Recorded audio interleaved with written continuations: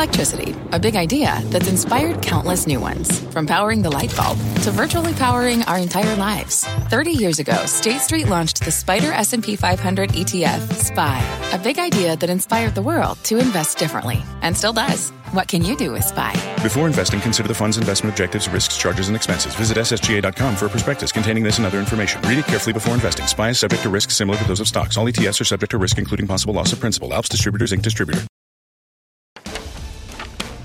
I'm Melissa Lee, and this is Fast Money. Tonight's trader lineup: Guy Adami, Tim Seymour, Karen Feinerman, and Dan Nathan. Tonight on Fast, stocks pulling back from record highs as we gear up for earnings. The big banks kick things off tomorrow. Will this be a major moment of truth for the rally? We've got your setup straight ahead. Plus, Delta takes flight as the company sees a big return to the friendly skies. So should you get in and on board with the airlines? And later, we spot an out-of-this-world trade today in the options market, what it is and why it shows the sky's the limit in Wall Street's new space race. But we start off with breaking news out of Washington. We are getting our first look inside President-elect Joe Biden's new economic plan. Let's get straight to Kayla Tausche live in Washington with the details. Kayla. Melissa, the Biden administration is unveiling a $1.9 trillion economic proposal that will serve as the opening point for negotiations with Congress for a first stage rescue package as it tries to grapple with both the economic crisis and the pandemic during the first weeks in office. The program is divided into three specific pillars, so to speak. The first is dealing with the pandemic specifically and containing COVID-19. The second is direct aid to individuals and families.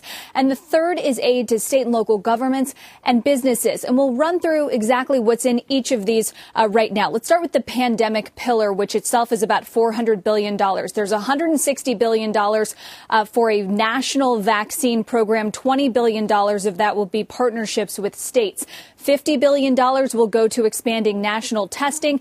$30 billion for additional supplies and PPE for frontline workers, and $170 billion for schools, both K through 12 and higher education, to open them and keep them open. And senior Biden administration officials say they're still confident that they can vaccinate 100 million Americans in 100 days. And those officials say that that key point about opening schools will be critical to getting women back into the workforce. As for the second pillar, $1 trillion in direct aid to individuals through several different programs. First, another $1,400 per person check. That's on top of the $600 checks authorized in December. An increase of weekly federal employment benefits to $400 a week that would go until the end of September. $30 billion in rental assistance and extending the eviction ban through September, increasing earned income and child care tax credits, and also raising the minimum wage to $15 an hour. That last point is interesting because it is something that has been in the president-elect's policy platform, but it is likely to get shelved if this specific package is going to be a bipartisan effort with bipartisan support. Finally, the Biden team is proposing $350 billion for state and local governments, $20 billion for public transit, and a $50 billion increase to small business disaster grant and loan programs. So certainly, Melissa, those are the high-level issues, and those are the price tags associated with them. There is a lot more that is going to be in this package. And when the president-elect speaks tonight, he's not only going to be addressing this first-stage rescue effort, he's also going to be talking about a broader, more comprehensive economic plan to come at some point later on this year. Today, officials told reporters about that September deadline that's set for a lot of the programs in this proposal. They were asked whether they believe that September, the end of Q3, is when the pandemic will finally be over and life will go back to normal. And they said not necessarily, but they believe that Americans and the economy will at least need a bridge until then. Melissa? Kayla, thank you. Kayla Tausche. And I think what Kayla said in terms of this being the first part of an economic plan of the Biden administration is key. We saw the reaction immediately in the market today, Guy Adami. We saw the dollar weaken. We saw yields go higher. So what's the next step here? I think that's going to continue, Melissa. I think the dollar is going to continue to weaken. If you look over the last 6 months, every rally in the dollar has been basically less and less severe, significant, whatever adjective you want to throw on the back of it. It says to me that although the consensus trade is lower, the consensus is going to be right. We've talked about this. Citi put a note out a couple months ago saying they saw 20% downside in the U.S. dollar this year. I agree with that. I think that's going to lend itself to the resource trades that Tim and I and a bunch of people have talked about. Quickly, if you're looking for an individual stock, I know another one we've talked about since the spring when it was around 132 has been Caterpillar. They report at the end of the month. I think the stock made an all-time high yesterday or the day before, but I'm pretty sure we're right there now. I think earnings are going to be great. Valuation is reasonable. That was the poster child for global growth 5 years ago. It's becoming one again. So that's the name I think you want to continue to watch in earnings at the end of the month. What Kayla run through means potentially a lot of money into consumers' pockets, Karen, and I'm wondering how you think about that and if that's already reflected in the stocks. I do think it's reflected. It's reflected in the market, right? We've seen the yields move on the expectation of the additional stimulus. We saw that pick up steam when Georgia went all blue. So I think that's in there. But I look at something like a Foot Locker, a Nike, which were huge beneficiaries of that extra few $100s in consumers' pockets. They're pretty expensive now. So I think the easier money has been made, and that retail run-up has been huge. So I'm not sure exactly if there's I don't know at the moment. I don't see a real bargain where, they're going to go here and it's not yet priced in. I don't have an idea for that. Right. And we don't have a lot of the details, and some details will come forth tonight when President-elect Biden addresses the nation. Dan, when you listen to that address, what will you be listening for specifically? Yeah, I think the most important thing, not the numbers. We know that 1.9 number is not going to be the final 1.9 trillion. It's going to be something different. I think the speed and the way that they execute the vaccination is going to be the most important thing for this economy reopening. I know that if you look at the Russell 2000 closing up 2% today, up 40-some% from the election on November 3rd, right? And you look at, Karen just mentioned retail. I know Tim has been all over this. Look at that XRT. It broke out at 53 and has not looked back, closed up 3% today. I think those are both incorporating a lot of good news about the pace of us reaching herd immunity at some point. I think Kayla just said it. Expectations are in late Q2, early Q3. It doesn't seem likely at this pace. I heard Jim Cramer this morning on Squawk on the Street talking about his experience getting that vaccination. It looks like it's going at a snail's pace here, so we got to speed that up. That's the most important thing to me right now. Yeah, Tim, how about you? Because I noticed in today's session, at least, the solar stocks continued their run, and that was a group that really benefited from this notion of a Biden administration, for one, and two, a blue wave. Anything EV and anything that I think is going to be supportive to the consumer is done well, but I think there's been a lot priced in. But and in fact, we've talked about maybe the irony is that the energy sector is the one that's got the greater legs, especially when you consider the allocation towards a lot of the infrastructure that's been designed here, and we've talked about the dollar weakness. I also think we're going to talk a little bit about Delta earnings with Phil LeBeau, so I'll save that story. But I think parts of the reopening trade are the more interesting ones. Yes, the XRT up another 3% today has outperformed the S&P by 30% since we knew the election outcome in November. Therefore, I think the expectation was this was coming. I think Karen has alluded to that as well. The trades to me that continue to make more sense are the ones where you have some semblance of value left. I don't think discretionary retail is all that attractive here, but I do think that a Walmart or some of the other big box stores, which I believe are re-rating on more of an e-commerce multiple, are ways to play that. Otherwise, I think you stay with weaker dollar trades, which continue to be emerging markets. Look at that breakout today by Taiwan Semi. Look at Alibaba coming back. And I think some of those global trades are really the bigger story here, despite a domestic focus right now. Guy, I know you were listening to Jay Powell this afternoon, as you always Intently. do when he is speaking. But he made some very bullish comments in terms of his expectations of when the economy could actually bounce back, and his expectation that rates will remain low for a very long time, that they are nowhere near their goal. It may seem like two incongruous statements, but the bottom line here is that it sounds like he thinks the economy could bounce back. We've got this perhaps bigger than expected stimulus package on the way to consumers, and rates are going to stay low for a very long time. Isn't that just the cocktail for a market rally to continue? Yeah, I expect the Rangers to win the Stanley Cup this year. I expect to win either Powerball or the other one, whatever they call it, over the next couple of days. Neither one of those things is probably going to happen. And respectfully to Chairman Powell, the portrait that he is attempting to paint is not going to happen either. Historically, not just him, but all these Fed officials are horrible in terms of forecasting. I don't think he's going to be any different. You know my view on the Fed. I'm sure Steve Leisman is watching, cringing right now. He knows my views as well. What I will say is, at a certain point, the continued weakness in the dollar is going to be felt by the U.S. consumer. That, my friends, is extraordinarily inflationary. And, oh, by the way, rates rising on the back of it or in accord with it or in some sort of parallel world, that's not particularly bullish either. So just get ready. The Fed seems to think they can stick this landing like Kerry Strug. They might be carried off by Bella Caroli. So many metaphors in that nice. commentary. Wow. Our next guest warns Biden's new economic plan will put pressure on one of Wall Street's hottest trades. Let's bring in B of A's Savita Subramanian. She says it's time to dump tech, buy industrials on the back of the Democratic sweep. Savita, great to have you with us. Is this on the notion that there's going to be a lot more fiscal stimulus, more spending?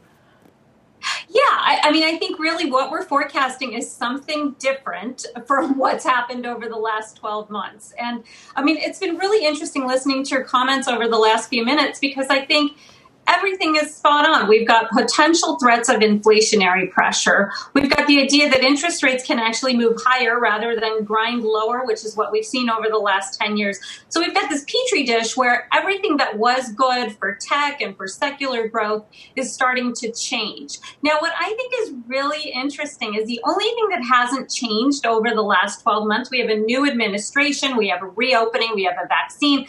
We have a whole bunch of changes in the macro landscape, but investor positioning has not changed at all. And that's what I find so remarkable is that there is this really embedded tilt towards growthier tech companies, towards communication services stocks, still big overweight in FANG stocks. So I think that there is this reluctance amongst investors to acknowledge that we are setting ourselves up for a very different looking year. I think all of that paints a picture that could be very interesting and could also be painful for institutional investors. So here we are, we're looking at an environment where the leadership over the last 10 plus years are threatened by a lot of major and significant breaks in trend, like rates, like the dollar. A weaker dollar would benefit, energy, which is a sector that has really been in the doldrums for a very long time. So I think there are a lot of cross currents here. But what's remarkable to me is the embedded investor positioning in growth, tech, secular growth, and more of a defensive bias. Savita, thanks for coming on. Do you have in your model anywhere an infrastructure plan, and of what size, if you do? It's probably a little too soon to say, but the way we adjusted our model to accommodate the idea of more infrastructure is the idea that the probability of an infrastructure bill went from 0 to positive with the outcome of Georgia, because under gridlock, we thought the stimulus bill, and infrastructure bill in particular, was a non-starter. But under a more coordinated government, we think that infrastructure spend is more likely. On top of that, you've got sectors like, I think somebody mentioned Caterpillar earlier, but you've got these industrial bellwether or canary stocks starting to outperform the market again. And I think what that tells you is that even without an infrastructure bill, we could see just pent-up manufacturing spend. And what I think is the reason we upgraded industrials rather than other cyclical areas of the market is I feel like 2020, even though it was a year of lockdown, global recession, horrific growth, we actually didn't really see a big stall in consumer spending. We saw consumption actually surprise to the upside, despite the fact that we were in a recession. But where we did see a complete paralysis was in the manufacturing sector. So I think those are the areas where even without infrastructure spending, we could see, a little bit of a rising from the ashes in that manufacturing, that manufacturing component of the economy. Hey, Savita. It's Tim. Thanks for joining us, as always. So your tech bleed story, something like Facebook today looks like it's more than a nick. In fact, this really looks like, it broke the 200-day for the first time since the way down through the beginning of COVID. And we're certainly seeing that in other parts of social media. I think we all know why. But could you see more of a barbell approach within tech? Semis made new highs today at a time when some of these trends that you're talking about for tech, though, are certainly front and center, and yet here we go there. So I understand where the Zoom trades are and some of these high multiple ones, but it does seem like tech's got a little bit of everything in there. Tech has a little bit of everything. I totally agree with you. If you're going to be in tech, and you have to be in tech because it's such a big sector, go for the GDP-sensitive kind of unit volume, sales growth plays like semiconductors.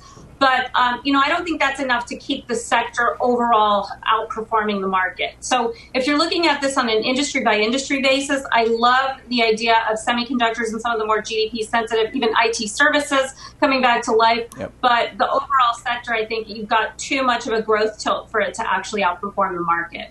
Savita, tonight, if you hear President-elect Biden talk about much bigger spending than you had anticipated yourself, in coming up with your S&P targets, et cetera.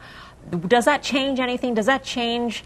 Does that get us more bullish? Does it get you more bullish? Does it hasten that rotation away from technology, for instance? I mean, how does it affect your forecast? You know what? I think everything that we're hearing suggests to me that the economy is going to be great. But does that mean the stock market is going to continue to clip the same gains that we've seen over the last 10 years? I mean, I think here's what's interesting. The economy and the market have totally decoupled. So I think this is going to be a great year for the economy. And if Biden tells me that he's spending more than what I expected, that's even better for the economy. But whether that translates into the S&P, running at that same hot level, I don't think so. I think there are a lot more interesting places to be right now, like small caps, like value over growth, which is a very small part of the S&P 500. So one of the reasons we're not that excited about the S&P is that it just doesn't have the stuff that's tied to this economic recovery that we're seeing very strong signs of, as well as this inflationary aspect that we're seeing building. Savita, great to see you. Thank you. Great to be on. Thanks. Savita Subramanian, B of A. We're going to hear Biden tonight ahead of bank earnings season. And so I'm wondering, Dan Nathan, if that influences how you view those earnings. If he says, I'm going to spend much more money than you all think, should we expect yields to go higher and that bank trade to look even better? Yeah, and listen, these guys, Tim, Karen, Guy, they've been all over that much more than my inclination over the last few months. But I'll just say this, about that spend that you're talking about, Mel. If we see a lot of money go to people's bank accounts that don't need it, like we saw last year, we saw the savings rate in this U.S. move up a bit. And where did a lot of that money go into? It went into some of those very speculative areas in technology with high valuations that are very stretched right now that Savita's talking about. So when we talk about this disconnect between the market and the economy, and we talk about this never-ending push for fiscal stimulus and obviously really easy monetary policy, that's how asset bubbles just inflate, and ultimately they will pop. When you think about how much was thrown at the economy and what that actually meant for the financial markets, some point the chickens have to come home to roost. I'm not saying that it ends today, tomorrow, that sort of thing. Bubbles can inflate for an awful long time, but if we see hundreds of billions of dollars go to people who don't need it and have no other place to put it other than in the stock market, beware, because you know what they're going for. They're not going for the banks and the industrials and that sort of thing. They're going for the stuff that they think is going to move. Yeah. Tim, just quickly, though, JPM, Citi, Wells Fargo, all report tomorrow. What will you be listening for on those conference calls?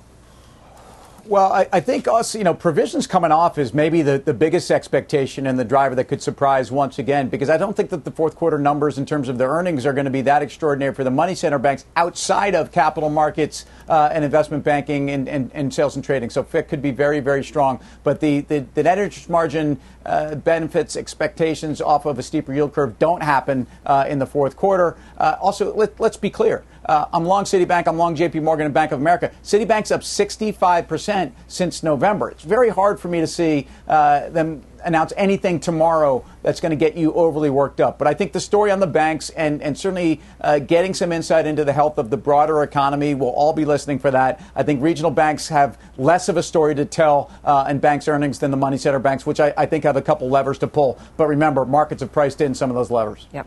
Coming up, looking posh. Poshmark more than doubling in its debut. Is this the new Vogue trade on Wall Street, or are things about to fall out of fashion? And later, Taco Bell goes beyond the burrito, the new menu item that's serving up some beefy gains for one food stock. We got the details when Fast Money returns. Wouldn't it be great to have all your investment and retirement accounts in one place? Yahoo Finance, our sponsor today, makes it easy. I use it to put my investment account and 401k accounts into one hub and get expert tips that help me confidently manage my money. For more than 25 years, Yahoo Finance has been the brand behind every great investor. Whether you're a seasoned investor or are looking for that extra guidance, Yahoo Finance gives you all the tools and data you need in one place. They're the #1 finance destination, producing a holistic look at the financial news cycle, including breaking news, original editorial perspectives, analyst ratings, independent research, customizable charts, and so much more. Securely link your brokerage accounts for a unified view of your wealth, including 401k and other investments. A comprehensive perspective is what sets apart great investors, and it's how Yahoo Finance ensures you have the insight to look at your wealth in its entirety. For comprehensive financial news and analysis, visit the brand behind every great investor, yahoofinance.com, the #1 financial destination, yahoofinance.com. That's yahoofinance.com.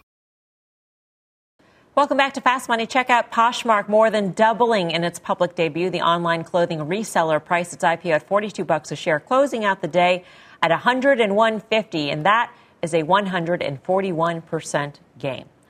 Not too many comps in the public market, Karen. There is the Real, though, and you've done some work on these two. Yeah, I was just highlighting the difference between the valuation of the Real, which is about, I don't know, maybe a third of Poshmark. Now, I understand they're not exactly the same business, and Poshmark, to its credit, they did make money, which Real doesn't. And Real has been hindered by COVID. Poshmark has been helped by COVID. But that differential to me just seems so extreme. I mean, I compared it. It's not apples to apples, but it's not apples to fiber cereal. It's, they're kind of in very similar businesses. So I'm long Real. I actually bought some more today. Poshmark, great for them. I don't know. I think it's a little bit rich. This is supposedly the trend in retail these days. I don't know, Tim, if you've offloaded some extra suede vests on Poshmark or the Real, but that could be a good way for you to get rid of some of your 80s closet, for instance. How do you? Yeah. What does this mean? What does this all mean, Dan Nathan? Whether or not you want to comment on this reselling trend or just the appetite for new issuances here in the market at this time? Yeah, well, I think Tim, pre-pandemic, did coin the phrase new retail, talking about Etsy when it was a fraction of where it was. So kudos to him on that. Listen, I think it's really interesting what we're seeing, and we do this every night on the show with new, whether they be SPAC mergers with new companies, private companies coming public, or just new traditional IPOs like this. It's having us reflect on some of the things that have already been public and long-standing businesses for a long time. We were talking about it earlier. Just look at the two-day performance in a firm after its IPO pop, and look at today. Look at how poorly Visa, down almost 4% today, and MasterCard down 5%, acted in this market. So we're seeing crazy demand and crazy valuations and crazy price performance in some of the stuff that's newly issued, and then we're seeing it really actually have an effect on investors' mindsets as it relates to some kind of long-standing businesses. So to me, that's a trend that will reverse very quickly sometime soon, because these valuations are not making a whole heck of a lot of sense. I think the divergences between the SPAC companies that go public in an industry versus the companies that are already public in the industry is very interesting. Karen highlighted that yesterday when we were having a discussion about, or maybe it was the day before, about GM. And if GM were to merge with the SPAC today, what kind of valuation it would get, especially for its EV business guy, compared to what it is getting today. I mean, it's an interesting sort of mental exercise to run through, Affirm versus Square, GM versus, I don't know what, QuantumScape or whatever EV-related SPAC you want to pick out. Yeah, I thought it was a fascinating point by Karen, one that clearly I hadn't thought of, but for obvious reasons, she's far brighter than I. But I will say that you start doing the math on these things in terms of GM, and Tim's pointed out a number of times where it makes sense just in terms of valuation. Quickly, I have a PSA, sort of a more you know for you folks out there. If you ever buy a Chanel bag, bust out retail again, you're foolish. Just go to the Real, because you will find wonderful bags slightly used for a fraction of the price. And that is a more you know. He is not a paid spokesperson. He does not get any compensation or anything credit on the site or anything like that. He just goes on the site and buys himself. Just FYI. We got a lot more ahead here on Fast Money, shopping tips perhaps. Here's what's coming up next. A year of recovery.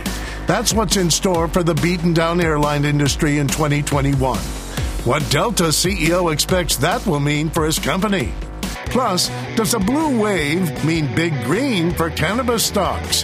The CEO of Cresco Labs and why his company is riding high on the new administration.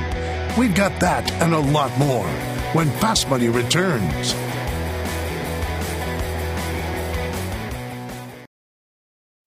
What's on the horizon for financial markets? At PGIM, it's a question that over 1,400 investment professionals relentlessly research in pursuit of your long-term goals. Specialized across asset classes, but united in collaboration, our teams provide global and local expertise. Our investments shape tomorrow, today. Pursue your tomorrow with PGIM, a leading global asset manager. Welcome back to Fast Money. Airline stocks taking flight today, and check out the move in Delta. The stock climbing 2.5% on the back of earnings. Let's get to Phil LeBeau with all the details. Phil. Melissa, we say this all the time. It's not what you did last quarter. It's what the outlook is for the next several quarters. And in the case of Delta, yes, they did report a loss of $2.53 in the fourth quarter, but that wasn't a surprise to everybody. Everybody knows that it's all about the outlook. And when you look at the outlook, it comes down to cash burn. Where are they at in the first quarter? The expectation is that they will be losing between $10 and $15 million a day. But by the summer or fall, maybe even by the end of the spring, they expect to be cash flow positive. And then demand returns as the economy opens, provided we start to see an increase in the number of people who receive a vaccination here in the U.S. We really need the vaccine development to move at a much faster pace for us to hit the recovery targets we all want to see. Ed Bastian this morning on Squawk Box talking about the outlook. This is where we're at in terms of passenger traffic. We're down anywhere between 60 and 70% depending on the day, and we know that the first quarter is going to be brutal. Meanwhile, as you take a look at the airline stocks, all of them out either yesterday or today, including Delta, saying, look, we are enhancing our security when it comes to flights, specifically those flights to Washington, D.C., at least through the inauguration. It's all part of their effort to beef up security, to deal with unruly passengers, and that is going to be the plan for the FAA. Here is the head of the FAA talking to us about dealing with these passengers who act up.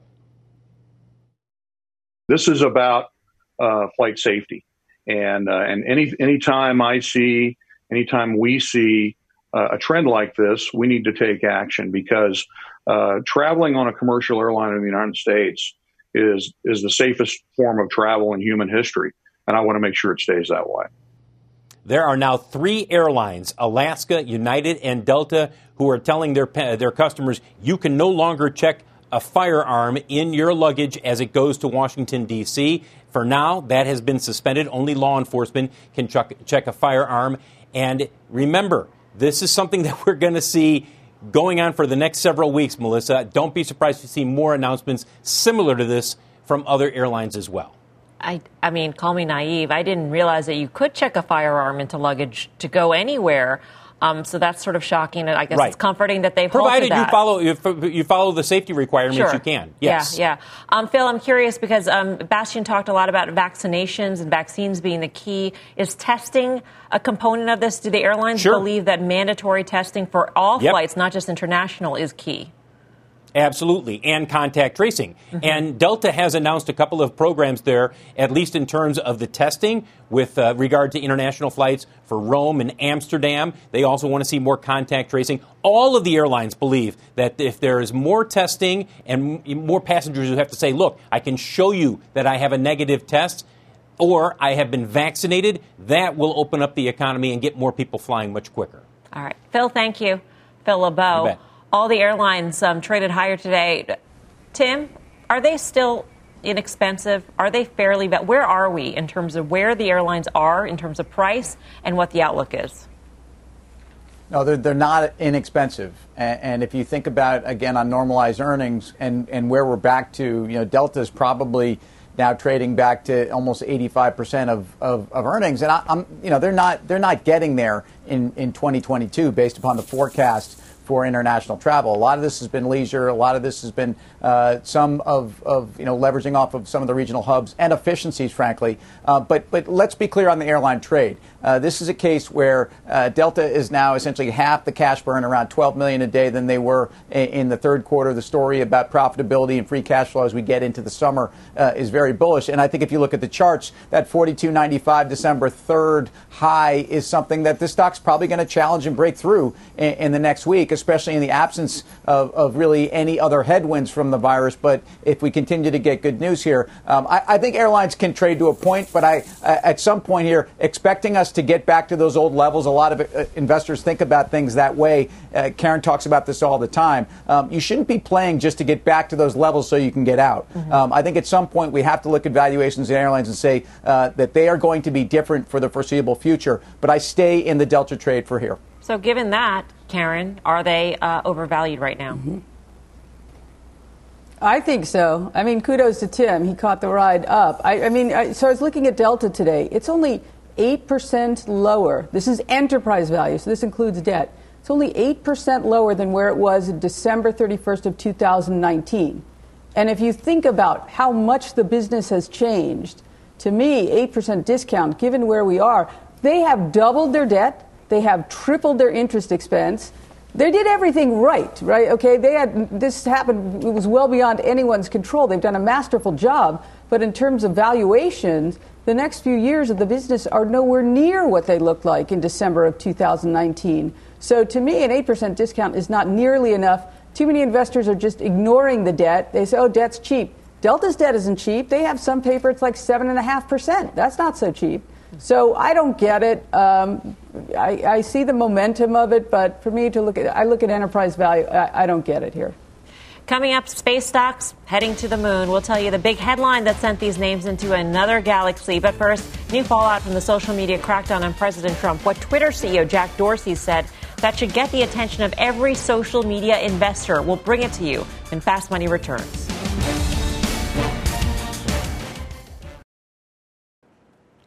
Welcome back to Fast Money. Twitter shares falling again today. The company's CEO, Jack Dorsey, taking to Twitter to defend his company's decision to permanently ban President Trump from the platform.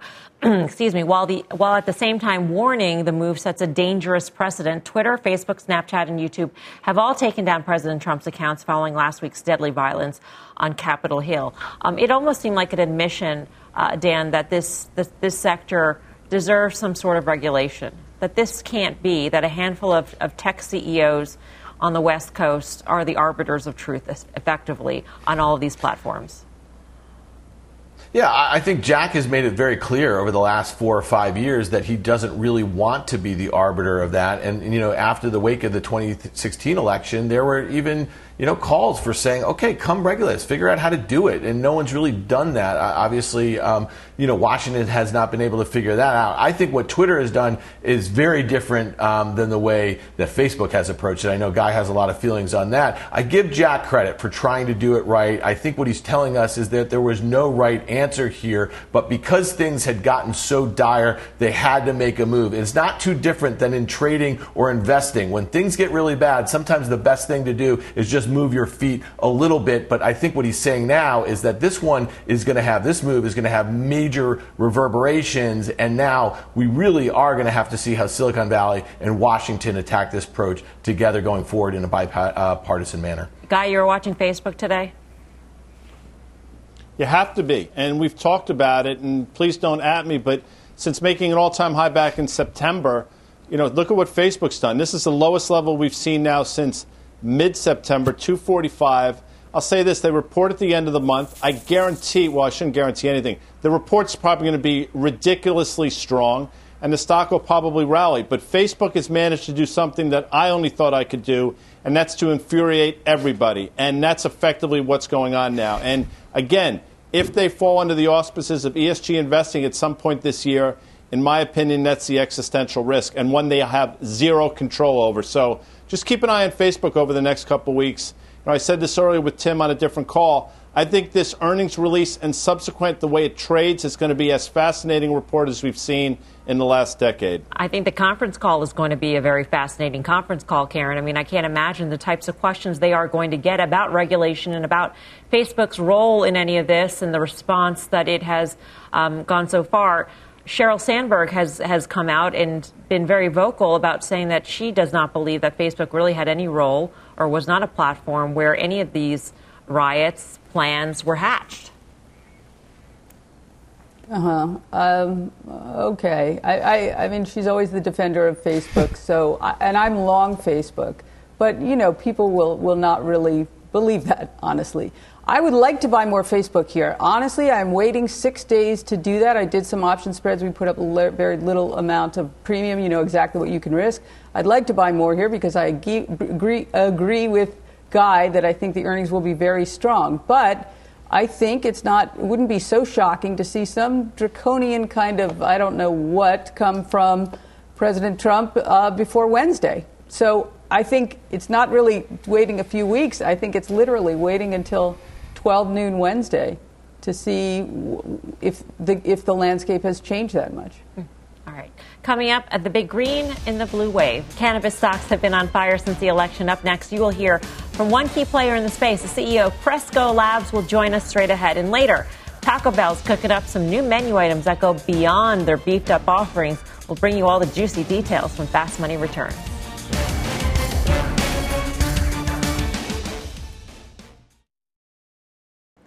Welcome back to Fast Money. Pot stocks have been on fire. Just look at what they've done since the Georgia Senate runoff election. Names like Trulieve, Curaleaf, Green Thumb Industries all up more than 20%. And check out Cresco Labs. That stock is up more than 35% in just the past month. Joining us now in a Fast Money exclusive is Charles Bachtell, the CEO of Cresco Labs. Charlie, great to see you. Well, thank you for having me. Good to be here. With the Dems controlling both houses, what changes for the industry exactly? I think what it provides is a pretty clear path forward for a more progressive approach to cannabis. There's a couple of different directions that it could go. There's definitely banking reform that is anticipated to be in the near future. But as it comes to a broadening of the legalization and approach to cannabis across the country, there's a path forward with the Democratic executive branch and now with control of the Senate as well. Do you think that the run that these stocks have seen that we highlighted prior to introducing you, Charlie, is that sort of the foregone conclusion that there will be more access to the capital markets for the industry because of a Democratic Senate and House? Is that what the stocks are telling us, do you think? Yeah, I think what you're seeing here is the acceptability and the public sort of perception on cannabis has changed dramatically in the last decade. And what you have is a U.S. industry that is developed with very professional, very robust, capable organizations that are executing at a great level, that are building phenomenal businesses with phenomenal teams, that are employing, at this point, over 300,000 employees in the sector across the country, generating billions of dollars in revenue. And it's still federally illegal. It's unbanked to a great extent, and it doesn't have access to traditional institutional capital or even really the U.S. retail investor. So there's a disconnect here in the value of the industry that has developed here on U.S. soil and the acceptability and access that is provided to the banking industry. So we do think that's one of the first things that's going to change with the new administration. Hey, Charlie, it's Tim. Thanks for joining us, and congrats on the deal in Florida with Bluma Wellness, one plant, and again, part of the acquisition there, I believe this is a high quality brand, and we talk about the CPG dynamic of the cannabis industry. Is that the next wave of re-rating. I mean, a company like yours, in Chicago, you sit right down there on Main and Main in the heart of kind of the work district between a Starbucks and a T-Mobile, and people are just walking past these stores that are this new consumer class for cannabis that didn't exist. And I'm not sure that the multiples even begin to reflect that. Can you speak to that evolution of the industry? Yeah, and I appreciate that. I think what you're seeing here is a fairly unique story being told of growth with profitability and value. It's a great dynamic, and it's the maturation of this industry. It's operators like Cresco Labs that have been doing this now for 7 years that got into the industry with an eye towards creating the next consumer packaged goods space.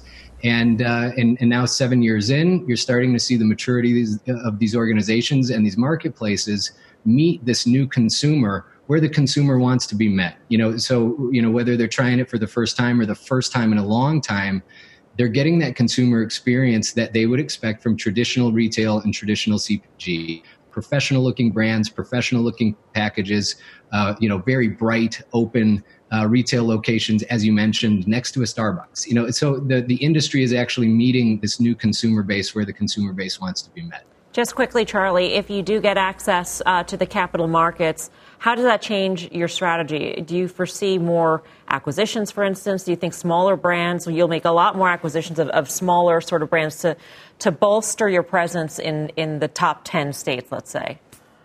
I think it could be a mix of organic growth and acquisitions.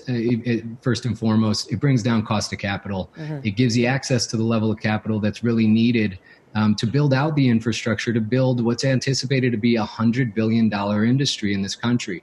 And so that it'll allow us as Cresco Labs to just really move forward with the business model that we've had since day one, which is to create the most strategic geographic footprint we can create, get meaningful material positions in each of those markets, and doing it by focusing on those middle two verticals of the value chain, which is branded products and the distribution of those products. So it'll just help us accelerate the growth of the organization and the growth of the industry.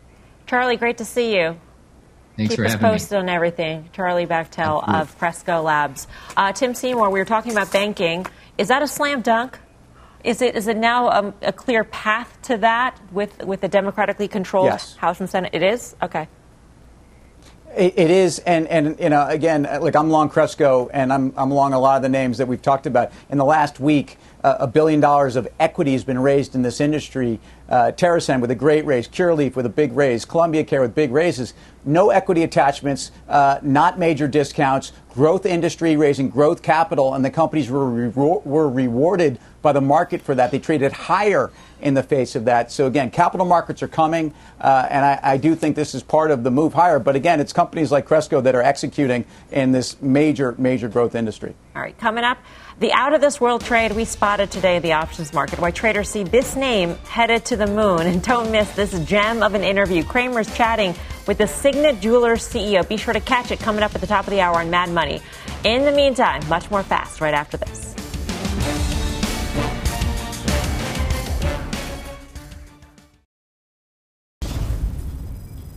Beyond Meat topping the tape today. Taco Bell announcing it is partnering with a plant-based food maker to create a new product. Sounds delicious. Beyond Meat shares up 14%. Tim Seymour, can you get on board this trade yet? I don't know why I'd jump on now. I mean, I believe in the plant-based food dynamic. I'm a big consumer of Oatly. But I don't see the competitive landscape getting easier. It gets a lot harder. The dynamics of stay-at-home versus restaurants, it doesn't really matter. Some of the biggest food companies in the world, but more importantly, the brands themselves are doing this internally. Look at McDonald's. Look at some of the biggest early advocates of Beyond Meat. So, no, you're fading any strength here. Taco Bell, by the way, also bringing back its popular potato products to its menu. Apparently, they're very popular. Okay, time for the final trade. Let's go around the horn. Guy, I mentioned that for you. You know what that does to my constitution? I won't get into it. SPR. Karen. Yeah, trying to find value among the froth. I found Dan's Viacom CBS, which I own from Hire. Dan. Yeah, semis. I think it's probably as good as it gets for a little bit. I'd be selling the SMH. Tim. we talk about Walmart and some of these companies that are re-rating on, .com or e-commerce multiples specifically. So Walmart to me is another one of those names. Go Rangers over the Islanders tonight. Mad Money Mel, starts right now. People today can spend half their lives over 50. So it's good to be financially ready for what's important to you as you get older, like a family vacation. Or starting your dream business. Welcome to Connie's Coffee. How may I help you? AARP's trusted financial tools can help you plan for whatever your future holds. That's why the younger you are, the more you need AARP. Start planning today at aarp.org/moneytools.